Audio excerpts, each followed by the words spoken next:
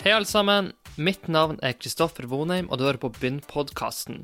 Enkelt og greit, podcasten for deg som vil lære fra de aller beste. La oss komme i gang. Frem til nå har jeg ikke hatt reklame på podcasten og dekket alle utgiftene selv. Men jeg vurderer å begynne med det her fremover, for produkter og tjenester som er relevant for temaet jeg diskuterer. Og som en test på det her, så vil jeg begynne med å gi en gratis anbefaling av et konsept jeg synes er skikkelig kult, og som gjør en positiv forskjell i verden. Når vi gjør investeringer, så ønsker vi best mulig avkastning og ROI på pengene våre. Og vi burde tenke på samme måte når vi gir penger til veldedighet. Hvis du, som meg, føler deg privilegert og vil gjøre noe for de i verden som har mindre, men samtidig vil vite at pengene dine faktisk blir brukt effektivt til å gjøre en forskjell, da må du sjekke ut nettsida gieffektivt.no.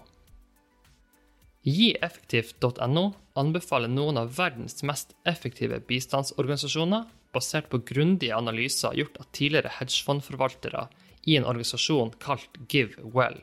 Gieffektivt mener at noen organisasjoner er mange 100 ganger så effektive som andre, så hva du donerer til har faktisk ekstremt mye å si. Det er veldig enkelt å gi, og du får til og med skattefradrag for det. Så om du vil donere til et godt formål og oppnå mer med det du gir, sjekk ut gieffektivt.no. Linken til nettsida ligger også inne i podcastepisoden. Da setter vi i gang med dagens episode. Bjarne Lie er managing partner og gründer av Verdane, som han lanserte i 2003 gjennom en spin-out fra den norske venture-pioneren Four Seasons Venture. Bjarne var med på sin første gründerreise i olje- og gassektoren i London, Ukraina, har vært konsulent ved McKinsey i London, og forskningsassistent ved European University Institute i Firenze. Hans første erfaring med venturekapital fikk han som gründer av PaperX i London, hvor teamet reiste over 150 millioner kroner fra engelske, amerikanske og finske investorer. Hos Verdane har han vært med på å skalere en rekke internasjonale vekstselskaper, og sitter for tiden i styrene til EasyPark, Kappa og Polytech. I denne episoden får du et innblikk i hvordan Bjarne sin historiebakgrunn hjelper han å ta bedre investeringsbeslutninger, hva han ser etter i vekstselskaper, hvordan han forsøker å bygge en kultur basert på tillit, frihet og resultatansvar, og hvilke verdensproblemer vi må løse så raskt som mulig for å sikre en bærekraftig fremtid. Da setter vi i gang. Ok, alle sammen. Velkommen tilbake til podcasten. Jeg er superglad for å ha fått med Bjarne, og Bjarne, tusen takk for å ta tida til å være med. Takk for invitasjonen. Hyggelig. Du har jo en litt interessant bakgrunn som jeg har lyst til å komme tilbake til, men hvis du hadde møtt en fremmed person på gata som hadde spurt deg om hva dine interesser er og hva du holder på med, hva du ville ha sagt til den personen? Det spørs litt settingen. Det jeg holder på med er egentlig å bygge morgendagens næringsliv og fremtidens jobber. Og så det er morsomt å ha en sånn jobb som ofte har en av to reaksjoner. Den ene er at folk liksom glaze over og bytter tema, for det høres litt for komplekst og penget ut. Og den andre er at folk blir kjempeinteressert og lurer veldig på det. Så jeg er gift med en jurist og kommer fra en legefamilie, og da er det veldig sånn, det er en høy sosial risiko i det, for da skal alle ha juridiske råd og medisinske tips. Så sånn sett så er det et takknemlig yrke. Interessemessig så er jeg nok veldig brei, interessert i alt fra historie er kanskje den store lidenskapen, jeg er historiker egentlig, men jeg leser mye, veldig opptatt av politikk, glad i fotball, egentlig veldig, veldig bred, tror jeg. Jeg har litt lyst til å starte i den historiegata, fordi at som historiker så må du være ekstremt god å absorbere kunnskap. Vi kjenner jo alle til professorene med 500 bøker i hyllen bak seg. Hvordan går du frem for å absorbere kunnskap, og det er noe du har tatt med deg inn til investeringsverden? Absolutt, og det er mange ting, tror jeg, fra historiefaget som oversettes godt, i hvert fall den type investeringsvirksomhet som vi driver med i Verdane. Jeg har vokst opp, jeg har jobbet noen år som forsker for Europakommisjonen nede i Firenze, og da var det en god dag på jobben var å komme gjennom en hyllemeter, det var en god dag. Så man lærer seg og lærte seg jo både å absorbere essensen i store mengder informasjon, som er veldig viktig med det jeg holder på med, som du ser nå, men også det var veldig morsomt. Jeg jobbet i McKinsey i London en stund, og det var veldig morsomt å se egentlig hvor stort overlap det er mellom kall det klassisk humaniora-forskning og managementkonsulent. Det handler om hypotesedrevet MISI på konsulentspråk, og det man har helt for forskjellige stammespråk selvfølgelig, men ganske mange likheter og overraskende mange likheter. Jeg gjorde den overgangen fra historiefag til næringsliv i utlandet. Jeg var nesten 10 år i utlandet. Og det noe som har vært frustrert meg veldig i Norge, for jeg har vært mange år i styre og stell, eller ikke styre og stell, men jeg har sittet som ekstern representant både i Institutt for historie og arkeologi i mange år på Blindern, og senere som styrerepresentant på Humanistisk fakultet. Og ser fra begge sider hvor liksom jeg har jobbet mange historikere med å tenke se gjennom CV-en sin gjennom tiden, og det å prøve å få dem til å få forståelse fra hva som liksom salgbar metakunnskap. Og det ikke sikkert noen har veldig lyst til å ansette deg, fordi du kan alt om bygdebøker på Hedmarken i siste andel av 1600-tallet. Men også liksom næringslivets mangel på forståelse for verdien av folk som kan nettopp absorbere store mengder informasjon, gå inn i ganske åpne og komplekse problemstillinger med hypoteser de tester og kommunisere godt og så videre. At det en litt sånn sørgelig i Norge at det blir for mye sånn silo-tenking. Fordi det jeg har lagt merke til med de flinkeste folkene jeg har møtt, det at de generelt har 2 egenskaper som overlapper alle sammen. Det at de veldig gode til å kjenne historien. Det kan være bred historie eller nisjehistorie i sin industri, og så er de gode i matematikk. De fleste som tar frem historien er jo veldig glad i på en måte verdenskrigene, fordi at det har mye strategi inni seg, og det er veldig komplekst med politikk, strategi, ressurser, etc. Hvilken historiebok, eller hvilken type del av historien har du blitt mest inspirert, eller synes du er mest spennende å bruke som en analogi over til businessverden? Jeg synes jo som ismen en fantastisk, nå det bare en sånn what comes first into my mind, men det jeg alltid har vært opptatt av som ismen hele perioden fra sånn kanskje 1870 til 1940, hvor du får liksom alle ismene kommer, alt det betyr som erstatning for religionen, som kompass i menneskers liv, som har store ekkoer inne i dag. Og så synes jeg hele renessansen utrolig fascinerende, hvor det man reiser til Pantheon og ser på disse fantastiske strukturene som noen lagde for 1500 år siden, og man skjønner ikke helt hvordan de gjorde det. Men også liksom gresk og inn i romersk kultur. Så jeg nok mer opptatt av litt sånn de lange linjer, altså mer sånn det som på gammeldags ville kalt liksom marxistisk historieforståelse, enn egentlig de store slagene med hundretusener av deltakere. Og så synes jeg det som på en måte faget mitt, og som gjorde på mange måter kanskje overgangen til business enklere for mange andre, jo politisk økonomi, og hva skjer når du bygger ned handelsbarriere mellom land. Så det med hovedfagsoppgaven min het Gulliver Among Lilliputians, var Englands vei inn i EU egentlig. Det var ganske morsomt å se akkurat de samme argumentene vinne i revers 40 år senere. Definitivt. La oss komme litt over til business da, som på en måte det som ditt virke i dag. Du har sagt at når du skal beskrive edgen til ditt selskap, så det en del maskinrom som på en måte skal være nøkkelen hos dere. En ting du har sagt vel at det konsumeres ca. 1600 kaffekopper i året for å gjøre research, møte institusjoner, møte mennesker, lære seg innhold. Nå selvfølgelig kanskje det litt annerledes over Zoom, men det konsumeres sikkert like mange digitale kaffemøter. Neste spørsmålet der ikke egentlig så mye om hvem dere møter og hvem dere tar kontakt med, for det ganske naturlig at når dere både kjøper ting som på markedet og ikke på markedet, så må man vite hva som foregår rundt seg. Men hvordan lagrer dere den informasjonen, og hvordan bygger dere databaser? Are Tråsdal har vel sagt at de bruker noe som heter Dropbox Paper. Det finnes noe som heter Notion. For en ting jo å akkumulere kunnskap, men man ønsker å bygge den kunnskapen inn i gode databaser. Hvordan ser den prosessen ut hos dere?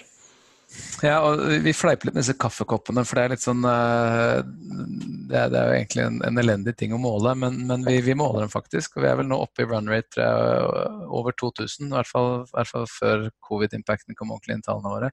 Og det egentlig bare som en slags sånn proxy på at opportunity is a combination of places you go and people you talk to. Det mindre place to you go selvfølgelig nå, men fortsatt people you talk to.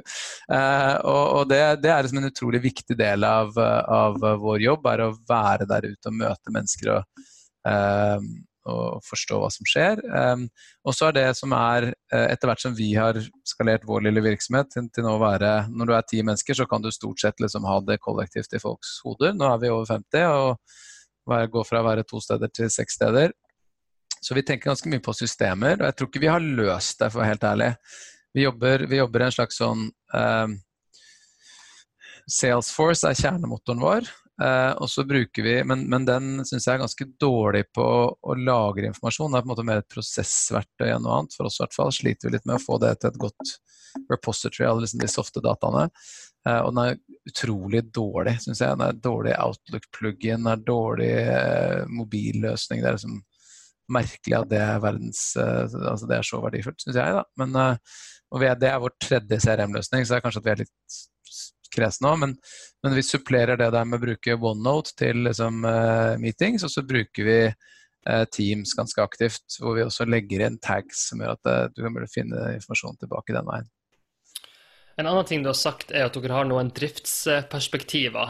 For de som lytter, som kanskje ikke skjønner viktigheten av det, så det jo sånn at når du tar over et selskap, enten om det private equity eller venture capital, så ønsker du på en måte å bistå meg i at det selskapet skal bli suksessfull. Og så det mange ulike metoder å gjøre det på. Da har Andreessen Horowitz som kommer med en 20-30 operators og setter dem inn i bedriften din. Og så har du kanskje noen av de som ikke liker den metoden så godt, fordi at det kan bli veldig mye støy hvis du skal prøve å påvirke et selskap du kjøper opp for mye. Hvordan den filosofien hos dere, og hvordan har den utviklet seg over tid? Den har utviklet seg ganske mye over tid. Vi kommer jo fra en mer sånn tradisjonell kanskje venture-modell, hvor man gjør mange investeringer, og så det mer på en måte å åpne Rolodexen enn noe annet. Andreessen Horowitz-modellen spennende, fordi de har på en måte tatt det et tak videre, men egentlig bare for å åpne døra til liksom konsulent rundt seg, til å bygge økosystemet. Vår reise har egentlig vært at vi kom derfra, og så ettersom vi gjorde større investeringer, hadde litt mer muskel, og industrien modnet seg, vi lærte, og så på Andreessen Horowitz og andre globalt, så begynte vi å utvikle mye mer strukturerte økosystemer rundt oss. Ikke sant? Vi har, for den aller viktigste kunnskapen vi besitter egentlig, den kunnskapen som kollektivt ledergruppene i selskapene våre har. Så vi begynte å bygge det siste CTO-summitet vårt, handlet om kompleksiteten med å gå fra single cloud til multi-cloud, hybrid environments typ. Eller vi har liksom early B2B funnel, digital funnel generation i SAS for CMO-ene. Så vi prøver å bygge de økosystemene godt, så vi kan gjøre buddy-programmer på tvers av porteføljen, så CFO med lignende problemer blir teamet opp med andre og så videre. Og rundt det har en sånn Industry Advisor-løsning, hvor vi nok mindre flinke enn andre, tror jeg, til å formalisere det, men vi prøver nå. Og så har vi sett mye på hva de beste globalt gjør innenfor vekstkapital, for vi på en måte litt sånn hybrid, vi ikke en klassisk buyout eller oppkjøpsfond, vi ikke klassisk venturefond, vi på en måte et vekstfond, og sett på hva de beste i verden gjør på det området, og har egentlig ikke funnet noen gode rollemodeller i Europa, og tenker nok også at en sånn Andreessen Horowitz West Coast-modell, hvor alt veldig fluid og veldig på en måte, konsulentbasert, kanskje ikke heller så lett å bruke i Europa. Så vi har tatt litt derfra, tatt litt fra Vista, tatt litt fra Insight, litt fra de beste amerikanske husene, for der har de kommet mye lenger, og satt opp det vi kaller Verdane Elevate, som egentlig en høykvalitets, ganske spiss ressurs on tap tilgjengelig for porteføljene våre. Vi har satt opp under det som heter Verdane Foundation, som vi kan snakke om etterpå, så det non-profit effort for oss. De konsulentene får vite at vi kjøper på en måte excess capacity hvis det ikke blir utsolgt mot porteføljen. Men vi jobber da og tilbyr det til porteføljen. Et av mine selskaper jobber for eksempel med å sikre full transparency supply chain. Da har vi in-house liksom en tidligere CTO som har gjort dette 4 ganger før. Vi har en CMO som har vært CMO i 3 veldig vellykkede SaaS-selskaper som går inn og ser på hele liksom dynamikken rundt brand positioning digitally. Vi har en tysk growth hacker. Mange av selskapene våre har jo en tysk vekstambisjon, så i Berlin-kontoret vårt har vi en German growth hacker på digitalsiden som kan hjelpe til med market entry og den type ting. Og så det da, får man og pitchen til selskapene våre at det tilgjengelig for dere hvis de vil ha det, til liksom en 1/4 av market rates, og dere får access til hele økosystemet vårt. Og så bygger vi en ganske stor data lake og benchmarking engine rundt det, for å sikre at liksom, sirkularitet, at det vi da klarer å få til den veien, kommer resten av porteføljen til gode, og kommer også oss til gode for å kunne bli bedre investor over tid. Ja, for det som viktig at dere har en ganske sånn sterk ambisjon og visjon. Dere skal bli den foretrukne vekstpartneren. Kan du fortelle litt om hvilke forutsetninger må inntreffe for at dere klarer å nå den målsetningen? Hvor de største utfordringene, og hvor bruker du mest av tida di på å løse de utfordringene for å skape den visjonen, eller få det til å gå i oppfyllelse? Det er liksom det som du sier, det er kompasset vårt. Vi skal bli den prefererte partneren. Og det betyr forskjellige ting i forskjellige akser. Det betyr noe for investorene våre, det betyr noe for de ansatte hos oss, det betyr noe selskapet vi kanskje skal få lov til å kjøpe eller investere oss inn i, det betyr noe for talent, vi skal hjelpe de selskapene å få inn i sine selskaper. Så det betyr noe for store selskaper vi gjør joint venture med, som vi har gjort. Så det betyr litt forskjellige ting for forskjellige parter, men det har jo til felles at skal man klare det, så man for det første bygge et sterkt brand. Og for oss så bygges jo brandet primært gjennom disse flere tusen kaffekoppene og disse 50 pluss styrene, og vi jobber veldig desentralisert. Det er ikke et brand du bygger i media, det er et brand du bygger liksom hver dag gjennom hvordan du agerer når du møter omverdenen. Og derfor har vi definert et veldig sånn verdidrevet og veldig sterkt verdigrunnlag i bånd. Som er 4 core values vi liksom virkelig prøver å bygge 360 rundt og holde oss selv til. Og så har vi gjort noen strukturelle ting som delvis kommer fra hjertet, men også hjernen, rundt hvordan vi jobber med sustainability, at vi har satt 10% av vår egen virksomhet i en stiftelse, at vi har klart å tiltrekke oss majoriteten av kapitalen vår, en non-profit-kapital som gjør verden litt bedre hvis vi lykkes. Og så er det en veldig viktig del som handler om det praktiske innholdet. Hva er det faktiske som en ting er brandet, men hva er det faktisk du leverer bak det brandet? Og da er det store prosjektet vårt i år handler om dette Elevate, hvor vi bygger vi har et data science team som bygger en data lake og data warehouse, og rundt en portal vi ruller ut i porteføljen vår, så bygger vi benchmarking data som porteføljen kan ha nytte av, hvor vi kan identifisere og hjelpe best practice å spre seg på tvers på veldig spisse KPI-er. Fordi vi har liksom 20 software-selskaper, vi har 20 consumer internet-selskaper, så kan vi liksom bygge spisse KPI-sett. Og på basis av det liksom kunne tilby både best practice fra porteføljen. Jeg hadde for eksempel en kjempemorsom middag for i fjor, hvor da på den ene siden sitter Boost og Smava, som er et stort selskap for oss i Tyskland, som har kommet langt på sin vekstreise, har flere milliarder i omsetning, og som timer e-postutsendelsene sine avhengig av demografi på mottaker, så timer det innenfor kvarterslott på dagen for å optimalisere opening rates. Og så sitter du med et svensk selskap som riktignok har 300 000 kunder, men skal internasjonalisere, har aldri sendt dem en e-mail. Og da det er veldig sånn åpenbare kryssynergier på å kunne, både mellom de to sofistikerte, men women 40 plus, we see different opening rates if it's sort of 5:30 or half, so it's different in Norway than in Sweden, it's different times. Og så sitter han andre der og sier, men send e-post, det må jeg begynne med. Og når vi får til den type diskusjoner, så er det kjempegøy. Veldig, veldig bra. Jeg har litt lyst til å prate om investeringer, for mye av det du blir målt på er jo ditt team sin egenskap i å treffe på investeringer. Og det caset vi skal snakke om nå, det handler ikke om å ta frem feil man har gjort, men det handler mer om å lære av det. Kan du ta meg tilbake til den perioden hvor Daniel Ek kommer inn med Spotify-ideen sin, og du begynner å evaluere den ideen? Hva er det du tenker på? Hva er på en måte dine refleksjoner på det tidspunktet? Ja, altså vi kjente jo de fordi vi hadde backet trade-dobler, som ble en suksess, som på den første reisen. På faktisk closing-middagen så kom den ideen, og vi trodde jo ikke noe på den. Og det var dyrt, og det var høy risiko. Og det de skulle gjøre fundamentalt sett var liksom demokratisere streaming av musikk og legalisere det langt på vei.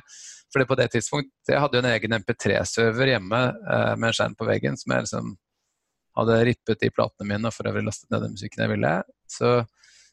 Og plateselskapene kjempet jo med nebb og klør for å beskytte gammeldags digital distribusjon, så vi trodde rett og slett ikke at de kom til å greie å overtale plateselskapene til å dele innholdet sitt, og selv om de skulle lykkes med det, så trodde vi ikke at de som var tech-savvy nok til å ville strømme musikk, ville gidde å betale for om de bare kunne få det gratis mellom å laste ned pirate sites og det du hadde tilgjengelig i venneflokken på en måte. Det var jo, for å si det forsiktig, en dårlig vurdering. Hva den dårlige vurderingen her? Det risikoprofilen at på en måte, selv om det skyhøy risiko, så oppsiden så enormt stor, eller det andre ting som man gjør feil hver dag, men det på en måte noen ting du har rettet opp i, så hvis det møtet hadde skjedd i dag, så hadde på en måte konsekvensen blitt et annet? Eller det på en måte sånn må du tåle når du ser så mange caser over tid?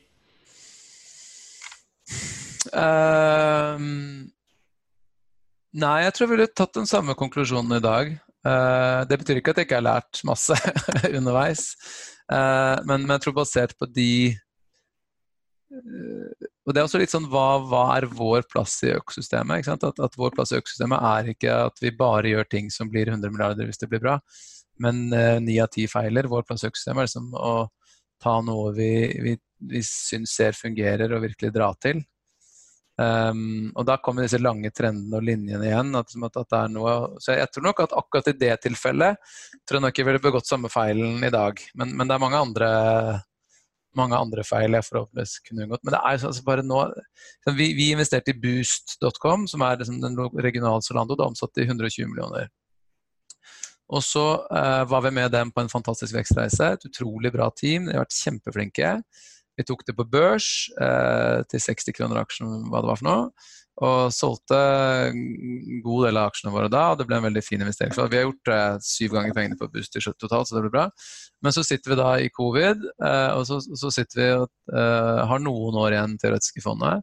Så sitter man midt i covid, og kursen kollapser, og så kommer kursen opp igjen, samtidig som du jo tror at liksom, fashion på nett kommer til å få det tøft i covid, fordi at folk kjøper ikke klær på samme måte når de ikke trenger å pynte seg for noe. Det ser man jo også i tallene til disse aktørene nå.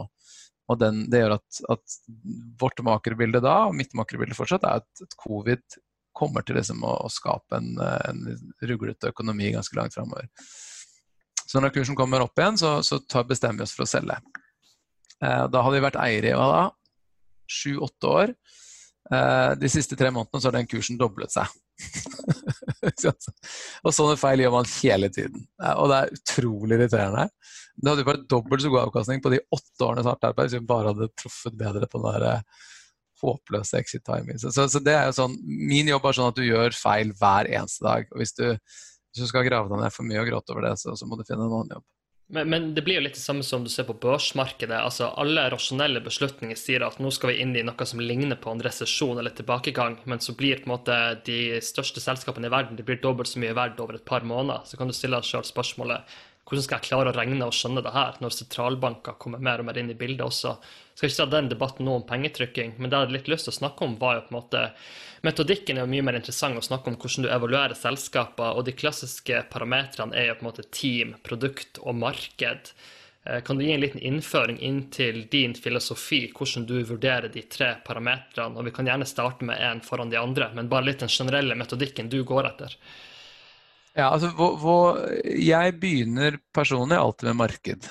Og det kan gjerne være små markedsnisjer, men jeg begynner alltid der, fordi at som salige Warren Buffett i sin tid sa, altså, if you put the management team with a great reputation into a business with a shitty one, it's the reputation of the business that's likely to remain unchanged afterwards.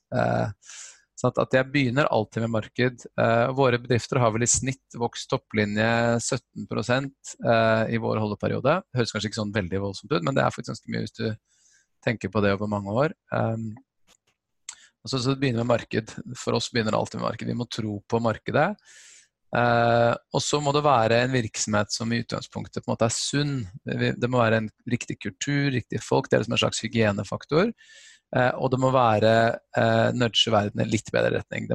Vi gjør liksom ikke ting som vi tror ikke in the broader sense of the world SDG-aligned. Og så neste da for meg veldig ofte rundt, kall det forretningsmodell. Vi har jo eksempler på og det kommer kanskje egentlig fra solindustrien. Vi satset mye på fornybar sånn for 12-13 år siden. Og brant fingrene ordentlig. Vi gjør det igjen nå, og har gjort det igjen nå med større hell siste 5-6 årene, men da så vi jo solindustrien som var en fantastisk industri med ekstrem vekst, og ingen har noen gang tjent penger i den. Ikke sant? Det er en helt fantastisk fascinerende historie, hvor det har skapt en enorm industri, hvor egentlig det har nesten vært sånn skogsindustri-dynamikk i forhold til return on equity. Så det må være et marked hvor det er en fornuftig dynamikk i det markedet, og hvor selskapet har en forretningsmodell som er enkel å tro på. Og da er det jo litt sånn Michael Porter har lange komplekse teorier på dette, men i sin aller enkleste form så handler det om, kan du produsere noe som folk er villige til å betale mer for enn for alternativene, eller kan du produsere en commodity billigere enn de andre? Det er liksom that simple and that complicated.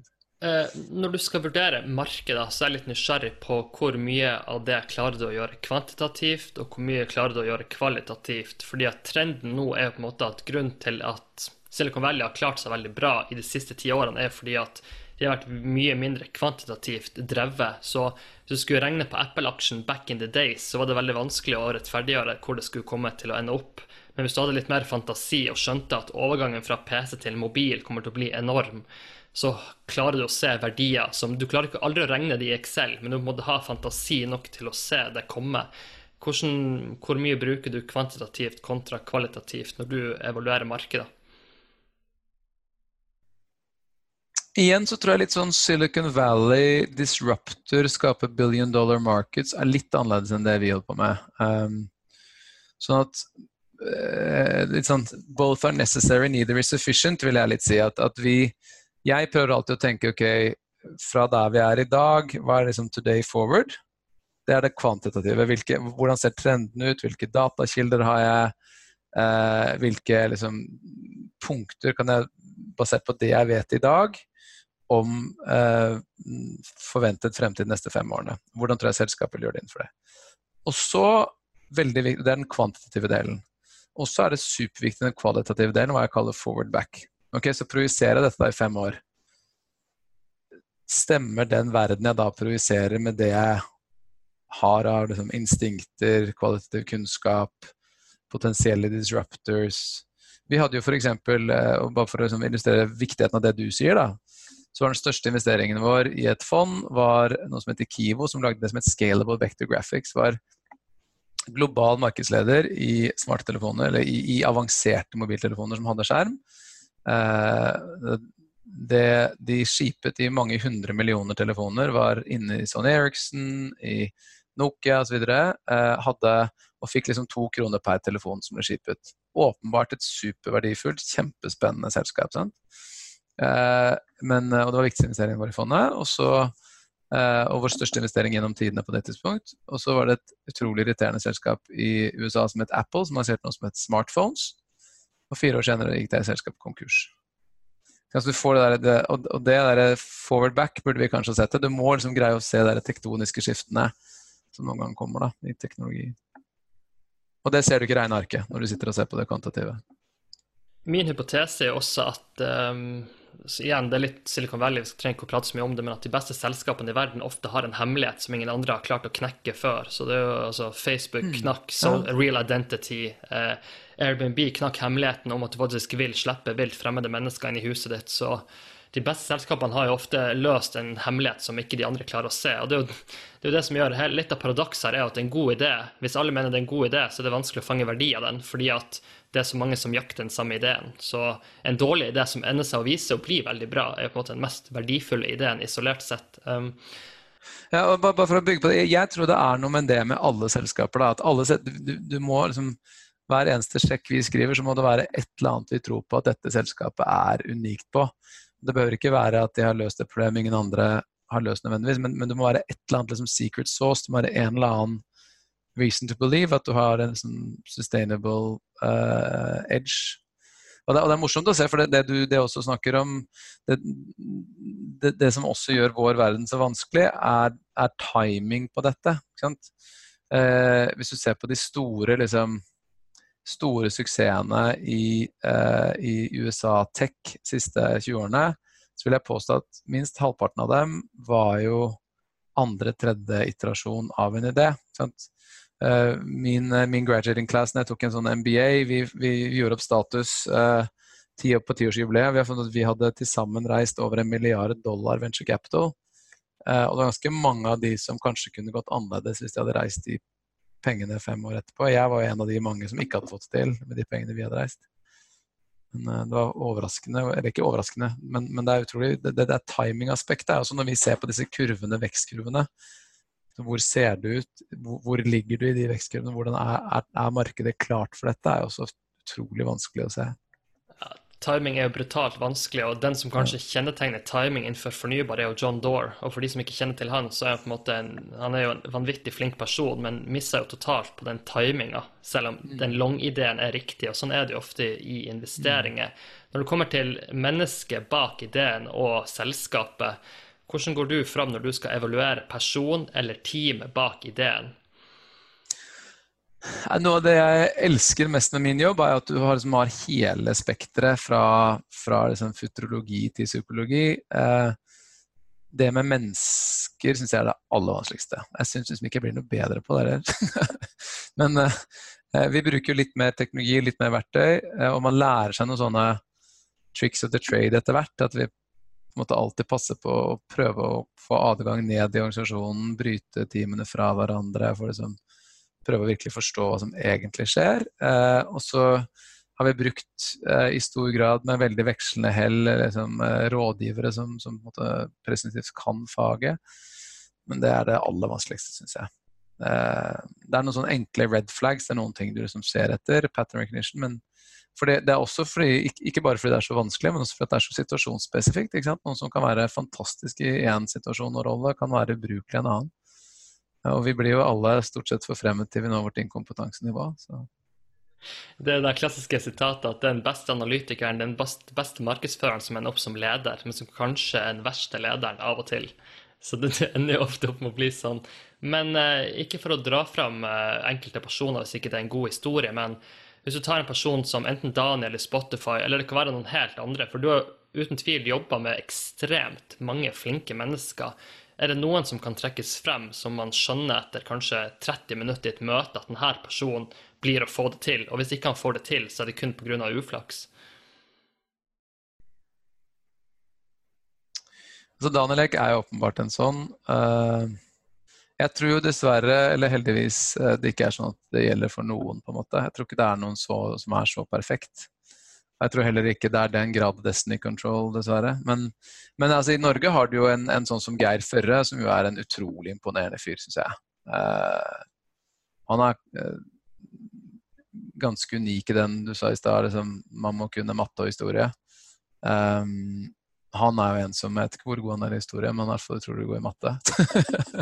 Så det har jo noen sånne, men jeg tror også det noe med at det ikke nødvendigvis individ som individ, men også summen av lærdom underveis, og hva man kan, og hvem man kjenner, og det tenker jeg på mange av disse gründerteamene som kommer opp nå, at de har ikke vært flinke nok, synes jeg, da, til å tenke helhetlig. Det blir som i alder, kompetansesammensetning, det blir for mye sånne øyer i disse teamene, for mye gruppetenking.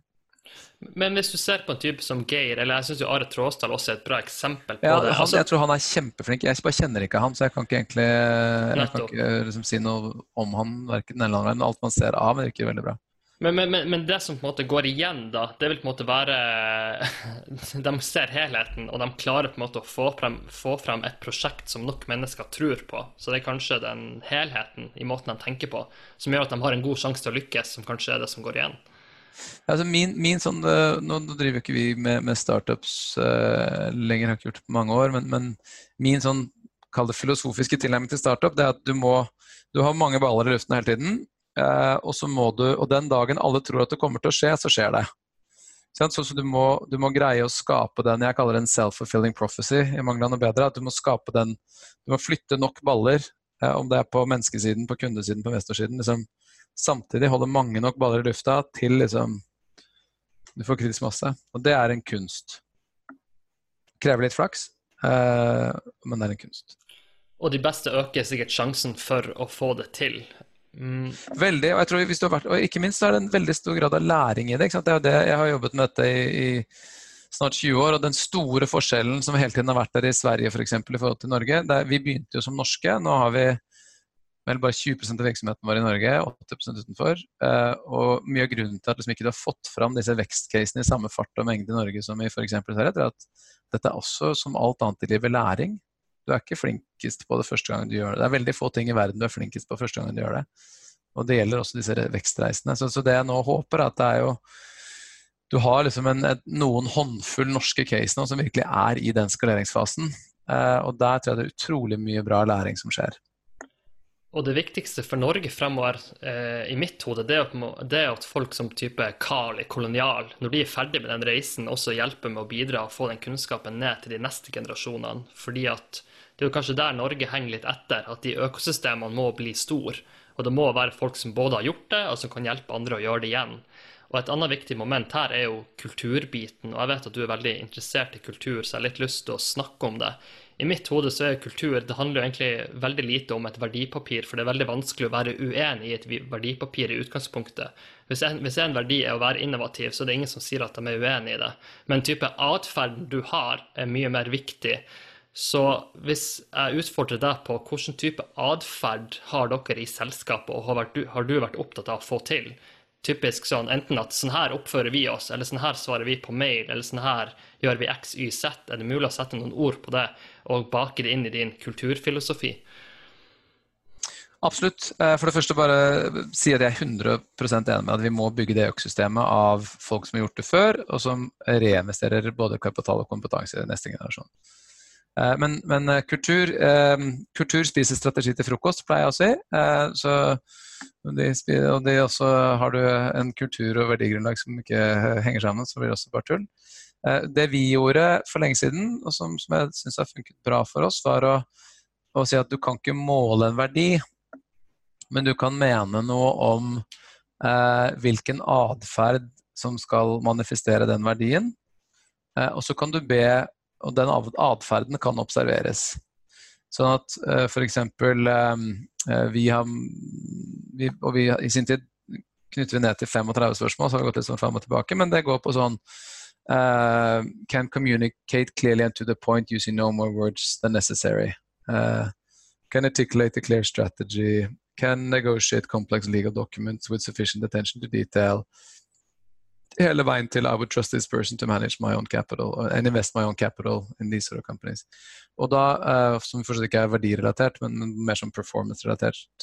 Og da kan du, og så kalibrerer man det med hva man tror selv, og hvordan måle, og hva sier de som jobber for meg om dette, hva sier de som jobber over meg om dette, hva sier styremedlemmer, ledelse i selskapene. Og det kanskje viktigste man gjør da, at man bryter ned noen sånne, eller man identifiserer og skaper et språk rundt områder hvor kanskje min adferd for eksempel ikke helt matcher det verdisettet vi ønsker at bedriften skal ha. Og så det ikke det i seg selv som viktig, men det at du har tatt ned det gjerdet som ufarliggjør feedback rundt de temaene. Fordi det som kjennetegner investorer at de lever jo veldig lenge uten å få feedback på avgjørelsene sine. Dere kan vel holde et selskap i nesten 15 år uten å vite om dere har gjort et bra take eller ikke. Og et selskap som har tatt tak i det her jo Bridgewater, som jobber med en sånn dot collector. Og for de som ikke vet hva det betyr, så vil det si at hvis jeg og du hadde en samtale her, så vil jeg fått noe beskjed om at nå snakker du veldig ukonsist, nå bruker du dårlige ord, nå skjønner ikke han Bjarne hva du forteller, og det her har ikke du kunnskap om. Det å ta det helt ekstremt, men noen selskaper gir jo feedback mens du snakker, mens andre prøver å implementere det mer på kanskje en norsk måte. Hvordan ser du på den feedback-dynamikken, og hvordan prøver du å implementere feedback inn i ditt selskap, og kanskje på deg selv også? Det en enorm yrkesrisiko, bare for å ta det først, som investor, at du får jo ikke særlig feedback. Fordi når du møter selskaper, så vil de gjerne at du skal investere dem, og når du møter mennesker, så vil de gjerne at du skal ansette dem, og eneste gang du egentlig har noen som gir deg, som har måttet ha motivasjon fordi det god feedback, det investorene dine, de møter en gang i året kanskje. Så jeg har laget en egen graf, som en gang når jeg blir la jobben og skal bli akademiker, skal jeg publisere en artikkel som har en X-akse som står hvor mange år har du vært investor. Dette da i år. Og så det en Y-akse som hva din prate til lytteratio. Og så vil jeg min tese at det en sånn tilnærmet lineær sammenheng mellom jo lenger du har vært en investor, jo mindre greier du å lytte. Og det har jeg møtt så mange ganger, jeg ble gal av det, og jeg er sikkert blitt sånn selv. Så det en utrolig viktig å lage gode feedback-rutiner, og vi kan sikkert bli bedre på det hos oss, men vi jobber ganske mye med det. Og Bridgewater et utrolig fascinerende sted. Jeg har en kompis som har jobbet der noen år, og sett også litt sånn fra innsiden. Jeg tror det mye, og det vi prøver å gjøre som Verdane, jo litt sånn schizofrent, fordi på den siden så ønsker vi på en måte en Bridgewater-type diskusjon når vi skal ta de lange, irreversible beslutninger om å gjøre en investering. For da skal vi kanskje eie selskapet i 5, 6, 7, 8 år, og hvordan det har gått med investering kommer vi å lide med de neste, eller ha nytte av de neste 10 årene etter det. Så det ganske store beslutninger. Og vi tar kanskje, vi har ambisjon, vi investerer rundt 2 milliarder kroner i året i nye ting, og det manifesterer seg kanskje 20 sånne irreversible beslutninger. Der vil vi ha Bridgewater-style, liksom radical transparency, feedback loop, det skal liksom være lov å virkelig utfordre hverandre. Og det skal det for så vidt alltid, men så ønsker vi veldig å jobbe teambasert, partnerskapbasert, liksom ta beslutninger sammen, leve med de felles beslutningene, jobbe i porteføljen vår, og liksom ikke peke med hele hånda, men bygger sammen. Og den spenningen der. Men vi eksperimenterer med litt sånn Bridgewater-inspirerte ting, men jeg tror aldri vi skal helt dit. Fordi den andre skalaen av det vil jo være hvis vi, og nå det et tenkt eksempel, jeg kjenner ingen som jobber der. Hvis du jobber i Tesla, så i hvert fall Elon Musk ekstremt opptatt av at beslutninger skal tas nærmest problemet, og hvis det et problem som gjelder hele selskapet, så skal den mailen helst til han ASAP med en gang. Og det jo noe man ser ofte, det kan ofte bli hierarki som gjør at beslutningen går sakte, og eierskapet dyttes oppover. Problemet med det at da får du mye politikk i selskapet, og du ikke like effektiv. Og mest sannsynlig ikke løsningen så mye bedre, fordi at den personen som sitter tettest på det, kan ofte løse det, hvis han har verktøyene, eller hun har verktøyene tilgjengelig. Hvordan ser du på beslutningsmyndighet, gjerne hos dere, men også i de selskapene dere kjøper? Hvordan skal den se ut optimalt sett? Nei, og som Tesla-eier, så må jeg vel si at det lov å antyde at Tesla har forbedringspotensial i sine operations, uten å gå i detalj på det. Men nei, vår filosofi ganske enkel. Vi tror at noe av det viktigste vi kan tilføre selskapene våre jo beslutningsfart og beslutningsevne. Og særlig en sånn nordisk kontekst, og vi jobber mye i Sverige, hvor det ekstremt, så skal liksom ting bolles til døde. Du vet det helt feil sånn som det nå, men liksom, hvis vi bare tar 2-3 styremøter til, så blir det i hvert fall åpenbart at vi må gjøre noe. Kanskje har vi litt flaks, så blir det tydelig hva vi skal gjøre. Men vi vet det helt feil det vi gjør nå. Så det å tilføre beslutningskraft og beslutningsevne i selskapene våre noe av det viktigste vi kan bidra med. Og heller fail fast. Og det krever jo at vi jobber desentralisert. Vi jobber jo med selskap, med store investorer fra USA og England, og delvis Norden, som litt sånn at når man tar en beslutning i styremøtet om å ta en dopause, så må partneren sitte ved styrebordet instruere junioren sin, så må ringe en konsulent, og så må konsulenten gjøre en utredning, og så må den komme tilbake til junior, og så komme tilbake til partneren, og så må partneren ta pause for å ringe sjefen sin i London for å høre om hvor du har tatt pause i styremøtet. Så man blir jo helt gal av det. Så vi jobber veldig liksom, at vi tror vi skaper en felles forståelse om hvor vi skal, hvilke verdier vi jobber etter, hva som viktig, og så tar vi beslutningene så raskt og så nært problemet som mulig. Det som vår filosofi. Better or worse, liksom right or wrong, men vi tror det også hjelper selskapene våre bedre, for da får du mer forutsigbarhet om hva eieren faktisk gjør, som eierrepresentant. Enn når det skal være sånn omkamp på bakrommet. Det eneste stedet vi avviker fra det, når det blir disse store irreversible beslutningene. Så der kan du tenke på Amazon litt, hvor Jeff Bezos har veldig en sånn separasjon mellom reversible og irreversible decisions. Sånn tenker nok vi også på det. At det irreversible decisions, så skal det eltes og knas og bløtes, og få lov til å ta litt tid. Det vel den beste metodikken jeg har sett på problemet, fordi at 90%, kanskje mer av beslutningen, kan du endre dagen etterpå, og ingenting farlig skjedd, mens noe du stuck med veldig lenge, og kan vanskelig kvitte deg med. Tida går alt for fort, Bjarne, men jeg har litt lyst til å prate om din egen filosofi og karriere. folk som hører på denne podcasten jo veldig interessert i hva det som gjør at du har havnet der du har havnet, hva taktikkene, hva strukturen, hvordan egenskaper du har utviklet over tid. Kan du gi lytterne en liten inngang til hvordan du har tenkt rundt både din egen karriere, men kanskje like mye hvordan du har klart å skape glede i karrieren din? For det er ingen vits å ha en prestisjetung jobb hvis du hater den, som kan skje de fleste i verden. Ja, det var et veldig stort og vanskelig spørsmål, kjenner jeg. Jeg tror det ganske mye tilfeldigheter som gjør at man, og det ble veldig sånn, jeg tok en sånn MBA etter at jeg hadde jobbet noen år og syntes jeg bestemte for at business var gøy. Og da gikk jeg med utrolig flinke og spennende folk. Noen av dem som gjorde helt sånn syke karriere, var første CFO-en i YouTube, og så ble det kjøpt. Først begynte jeg i Yahoo, og så var det litt kjedelig, og så gikk han og joined en startup som het YouTube som CFO, og så ble det kjøpt opp, og så ble det kjedelig, så ble han CFO til et startup som het Facebook. Så har jeg liksom hatt sånn reise, men så satt jeg for et par år siden med to gode venner av meg som i mitt hode har vært liksom akkurat like flinke og jobbet akkurat like hardt.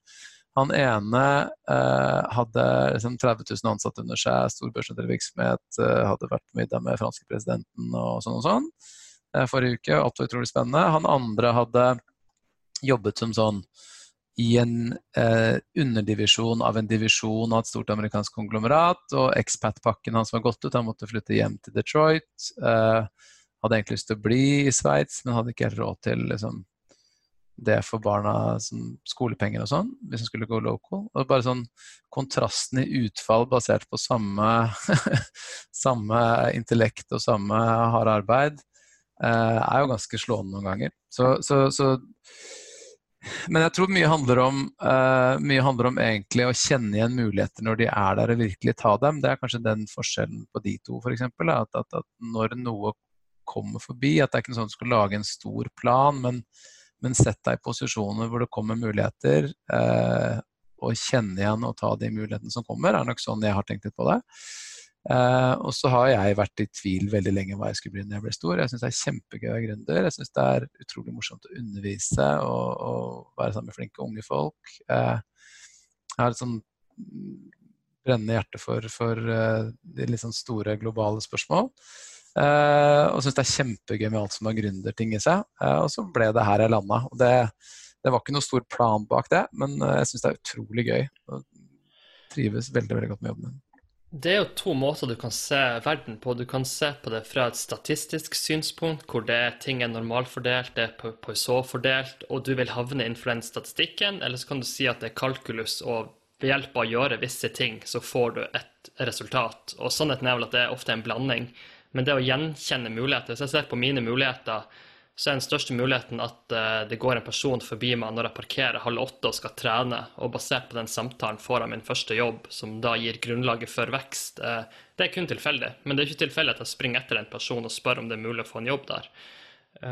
Neste punkt som jeg hadde... Hva kan du spille for? Jeg fikk jo min første jobb fordi jeg bodde hos og lånte et rom hos en kar da jeg jobbet i arkivene i London og begynte å snakke om tidligere Sovjetunionen og politisk-økonomi der. Men så jeg tror ekstremt mye på det, bare be out there. Men jeg har bare akkurat lyst til å bruke 2 minutter på jeg hadde en indisk professor en gang som var utrolig kul. Han sa at jeg så lei av den sånn vestlige greia med å se på karriere som å klatre på et fjell. Fordi det alle som har klatret på et fjell vet, at det slitsomt, og for det andre så det alltid en topp til når du tror du på toppen. Så uansett hvor høyt du så liksom, du aldri oppe. Helt pyton. Jeg tror mer på liksom, min filosofi å tenke på livet som å ligge sånn og flyte nedover en elv. Og så av og til går det an sånne sideelver, og du kan liksom ta den ene eller andre delen av elven. Og det å se at den sideelven går der, og det ser fint ut der, så må du liksom orke å svømme litt bort dit. I stedet for liksom bare å ligge og duve ned elva. Det synes jeg så veldig, apropos det du sier om hvordan du da hijacket han fyren til å få jobb. Litt den der tilnærmingen der da. Ha åpne øyne og et smil og være villig til å stå på, så skjer det ofte noe gøy.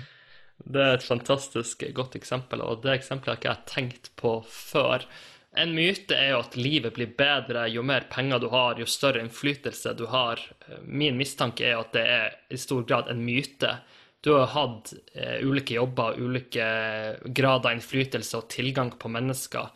Hvordan har din filosofi vært knyttet til det? Det viktig for deg å lykkes i jobben din, eller det mer viktig å jobbe med flinke folk og gjøre så godt du kan, og så ha en familie, og så resultatet blir hva resultatet blir. Det er kjempeviktig for meg å lykkes i jobben min. Men det gjelder sånn, uansett hvilken jobb jeg har eller har hatt, tror jeg. Men jeg ville aldri valgt en jobb på grunn av det.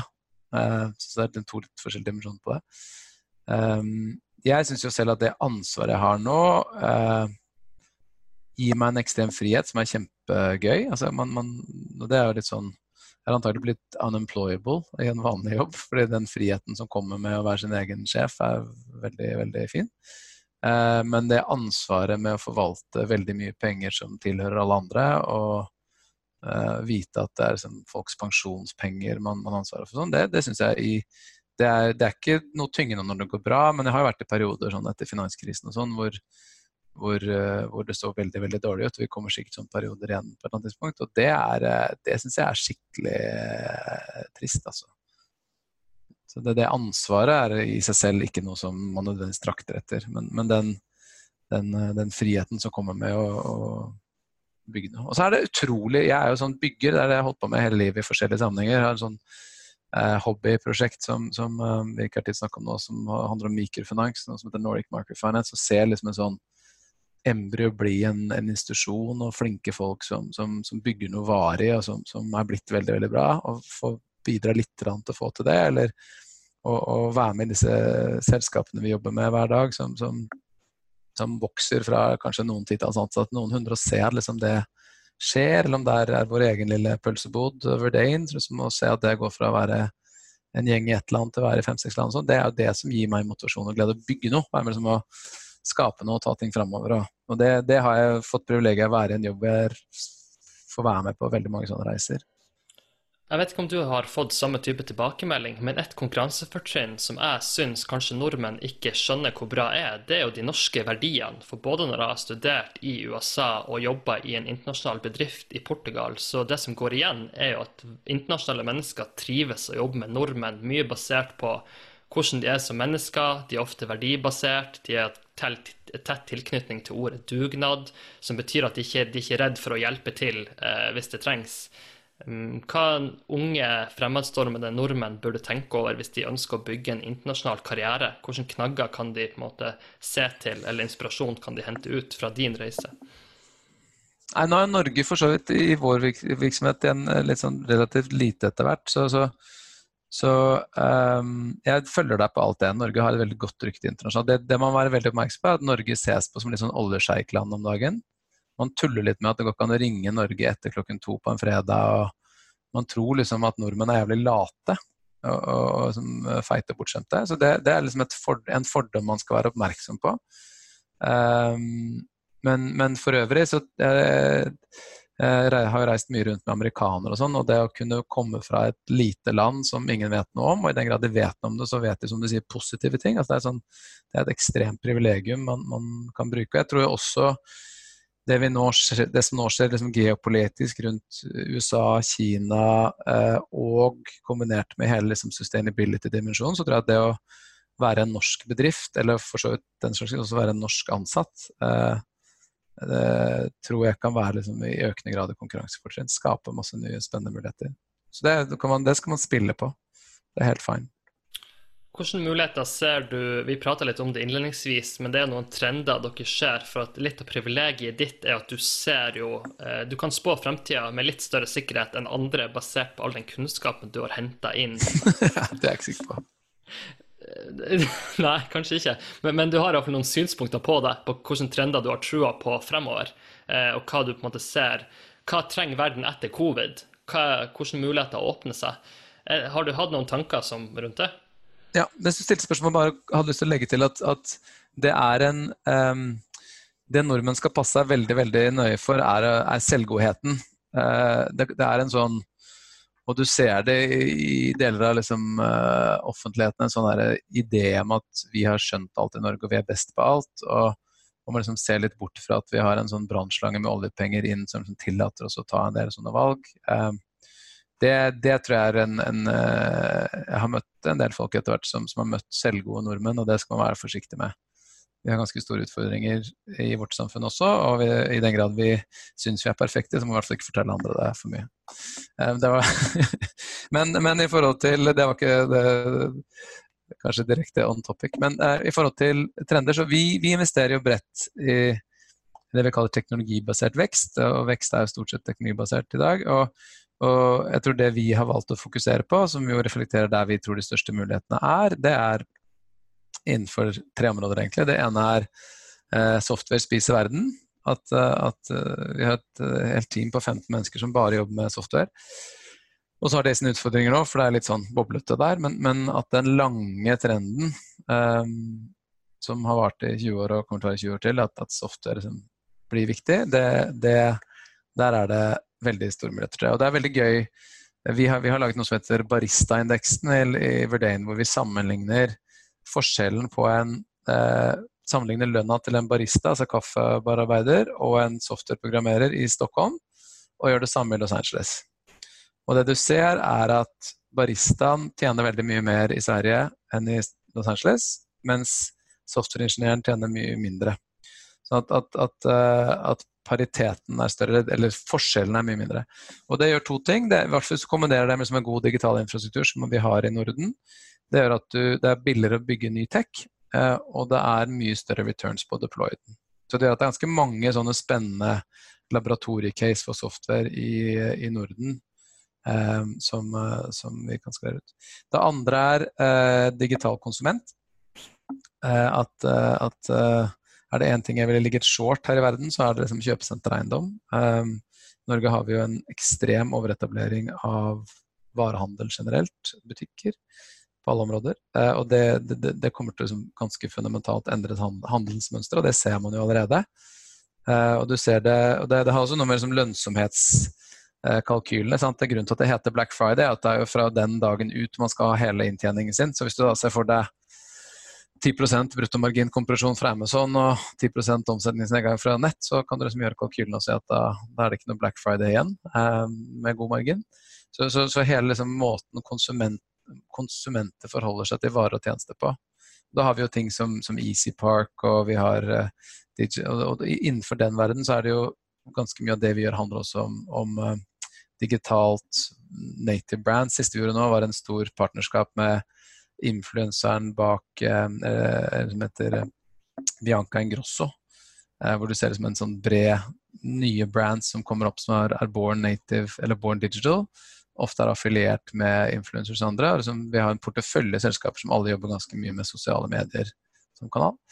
Så der skjer det masse, og kommer til å skje masse. Og den tredje det vi kaller Sustainable Society, og de kanskje aller mest spennende mulighetene finner vi jo. Sustainable Society handler om noe så enkelt som at jeg tror at verden nå endelig begynner å ta disse sustainability ting på alvor, og det gjør at de selskapene som løser en del av problemene tar en større del av bruttonasjonalproduktet om 5-10 år enn de gjør i dag.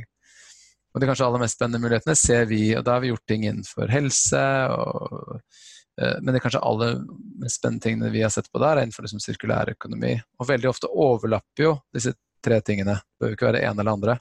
En digital konsument avhengig av god softwarekunnskap, og Sustainable Society i veldig stor grad handler i min verden om det handler veldig mye annet også, men det handler veldig ofte om god bruk av software eller nye konsumentmodeller. Veldig gode trender. Siste spørsmål før jeg skal la deg gå, det jo, du har sagt at du skulle egentlig bli FNs generalsekretær. Hvor skjønte du det? Det her jo research på høyt nivå. Men poenget mitt jo at vi lever jo i en global verden som har en del utfordringer. Samtidig så har verden aldri vært bedre på de fleste parametrene som egentlig betyr noe. Men vi mennesker lever jo etter hva som skjedde i går, og hva som ikke skjedde for 100 år siden. Hva de største globale utfordringene hvis du hadde innflytelse til å kunne få internasjonale myndighet til å gjøre ting? Hva ville du da liksom ta tak i på et globalt nivå? Nei, man må jo lese liksom factfulness wrestling og lese Steven Pinker og sånn, og se at tross at det mye som går bra. Men jeg tror jo det handler jo som pri 1 faktisk karbon og global oppvarming, og der det jo både Biden nå sier i sin nye plattform at han skal ha en carbon tax, von Leuven i sin tiltredelseserklæring sier det skal ha carbon tax, så vi må gjøre noe med prisen på karbon. Det vil kanskje være det første jeg ville gjort. Og det handler ikke om symbolting som liksom fly, det 2% av utslippet, det ikke der det kommer, men liksom karbon, det må bli dyrt med karbon, og i forlengelsen av det så må eksternaliteter totalt sett prises. Liksom, får vi ikke til det, så ikke life on the planet as we know it om 100 år. Jeg vet ikke om du har liksom lest Uninhabitable Earth eller Ubeboelig planeten eller noe på norsk, men det jo liksom, du bør ikke lese mye litteratur for å se at en ting å ekstrapolere noen 10 år, men hvis du begynner å gå forbi det, så må vi løse det. Så det liksom the big picture, det handler om, og i forlengelsen det biodiversitet og liksom mye. Men også da, neste nivå jo, og forurensning funksjon av liksom antall mennesker, BNP per menneske, og ressursintensitet av hver BNP-enhet, sånn that's simple, that's complicated, så vi må gjøre noe med befolkningsvekst, og det vi jo heldigvis alle trendene, eller mange trender med unntak av i Afrika og Midtøsten peker riktig vei. Men det liksom det andre å ta tak i, tror jeg, for de henger sammen, for også det skal bli en stabilitet rundt det man jo ser konturene av nå, synes jeg, sånn ganske store og ganske stygge migrasjonsstrømmer fra Afrika og Midtøsten inn i Europa. Så vi må liksom greie å få de regionene ordentlig på beina. Og så har vi ikke fått tid til å snakke om Kina og USA og alt dette vi for øvrig har gledet oss over. Men jeg har aldri vært mer opptatt av et amerikansk valg enn jeg den 3. november. Altså. Bare et helt kort spørsmål på teknologisiden. Du har en person som Peter Thiel som ønsker å slippe til enda mer teknologi innenfor helse, mat, og så vet man at nedsiden der at det skummelt å lage teknologien av og til kommer fram veldig raskt. Man ser de første ungene født i New York og Los Angeles med et slags neural net inni seg. Litt komplisert, jeg har ikke tid til å gå gjennom alt det nå, men det kommer jo cyberfolk til syvende og sist. Hvor mye vil du slippe opp teknologisiden for å løse de største problemene i verden? Eller du fornøyd med måten vi håndterer teknologi? Nei, jeg vil nok vært litt forsiktig. Jeg vet ikke om jeg begynner å bli gammel eller hva det for noe, men jeg synes særlig, liksom, vi har ikke snakket om det nå, men det en del av disse lange trendene i tech, altså se på kombinasjonen, hva som skjer i kombinasjonen av deepfakes og sosiale medier og AI, liksom. Det jo ganske skremmende perspektiver for hele fundamentet for hele samfunnet vårt rundt demokrati, og det en del sånn, jeg ikke redd for en sentient AI på en måte, men det ganske mye rart du kan gjøre med biohacking og sånn som jeg tror vi skal tenke oss både 2, 3 og 4 ganger om. Så jeg tenker at, men igjen så krever alt dette, det som fascinerende, hvis du tar de lange linjene, så det sånn at du kunne løse problemer liksom, i landsbyen, og så kunne du løse det i regionen, og så kunne du løse det i landet, så kunne du kanskje løse det i verdensdelen, men de utfordringene vi står overfor nå knyttet til teknologi, knyttet til liksom, sustainability, globale utfordringer, og vi ikke skrudd sammen for å håndtere det. Det liksom det aller største problemet som går på tvers av alle de temaene vi har snakket om nå, ikke sant? At du trenger globale svar på dette, og veien dit nå ser jo mildt sagt ganske rugglet ut. For det jo ikke FN med liksom, en øystat med 10 000 innbyggere har veto, og det ikke den verden Trump vil ha heller, liksom. Så et eller annet sted mellom dem må vi finne noe som funker. Veldig spennende avslutning. Jeg tror det må bli en del 2 fremover. Det var mange temaer vi ikke hadde tid å snakke om. Men Bjarne, tusen takk for at du tok deg tida til å være med. Det var utrolig spennende. Takk skal du ha, og takk i like måte. Takk for en hyggelig prat. Hei alle sammen, Kristoffer her igjen. Jeg håper du likte episoden og lærte noe nytt. Hvis du har tid og lyst, hjelper det oss stort hvis du legger igjen en positiv omtale av podcasten, og at du deler den med venner og nettverk. Vil du ha kontakt med meg, den enkleste måten å gjøre det på gjennom Twitter @ChrisVonheim. Nok en gang, tusen takk for at du lyttet på, og jeg håper vi ses igjen i neste episode.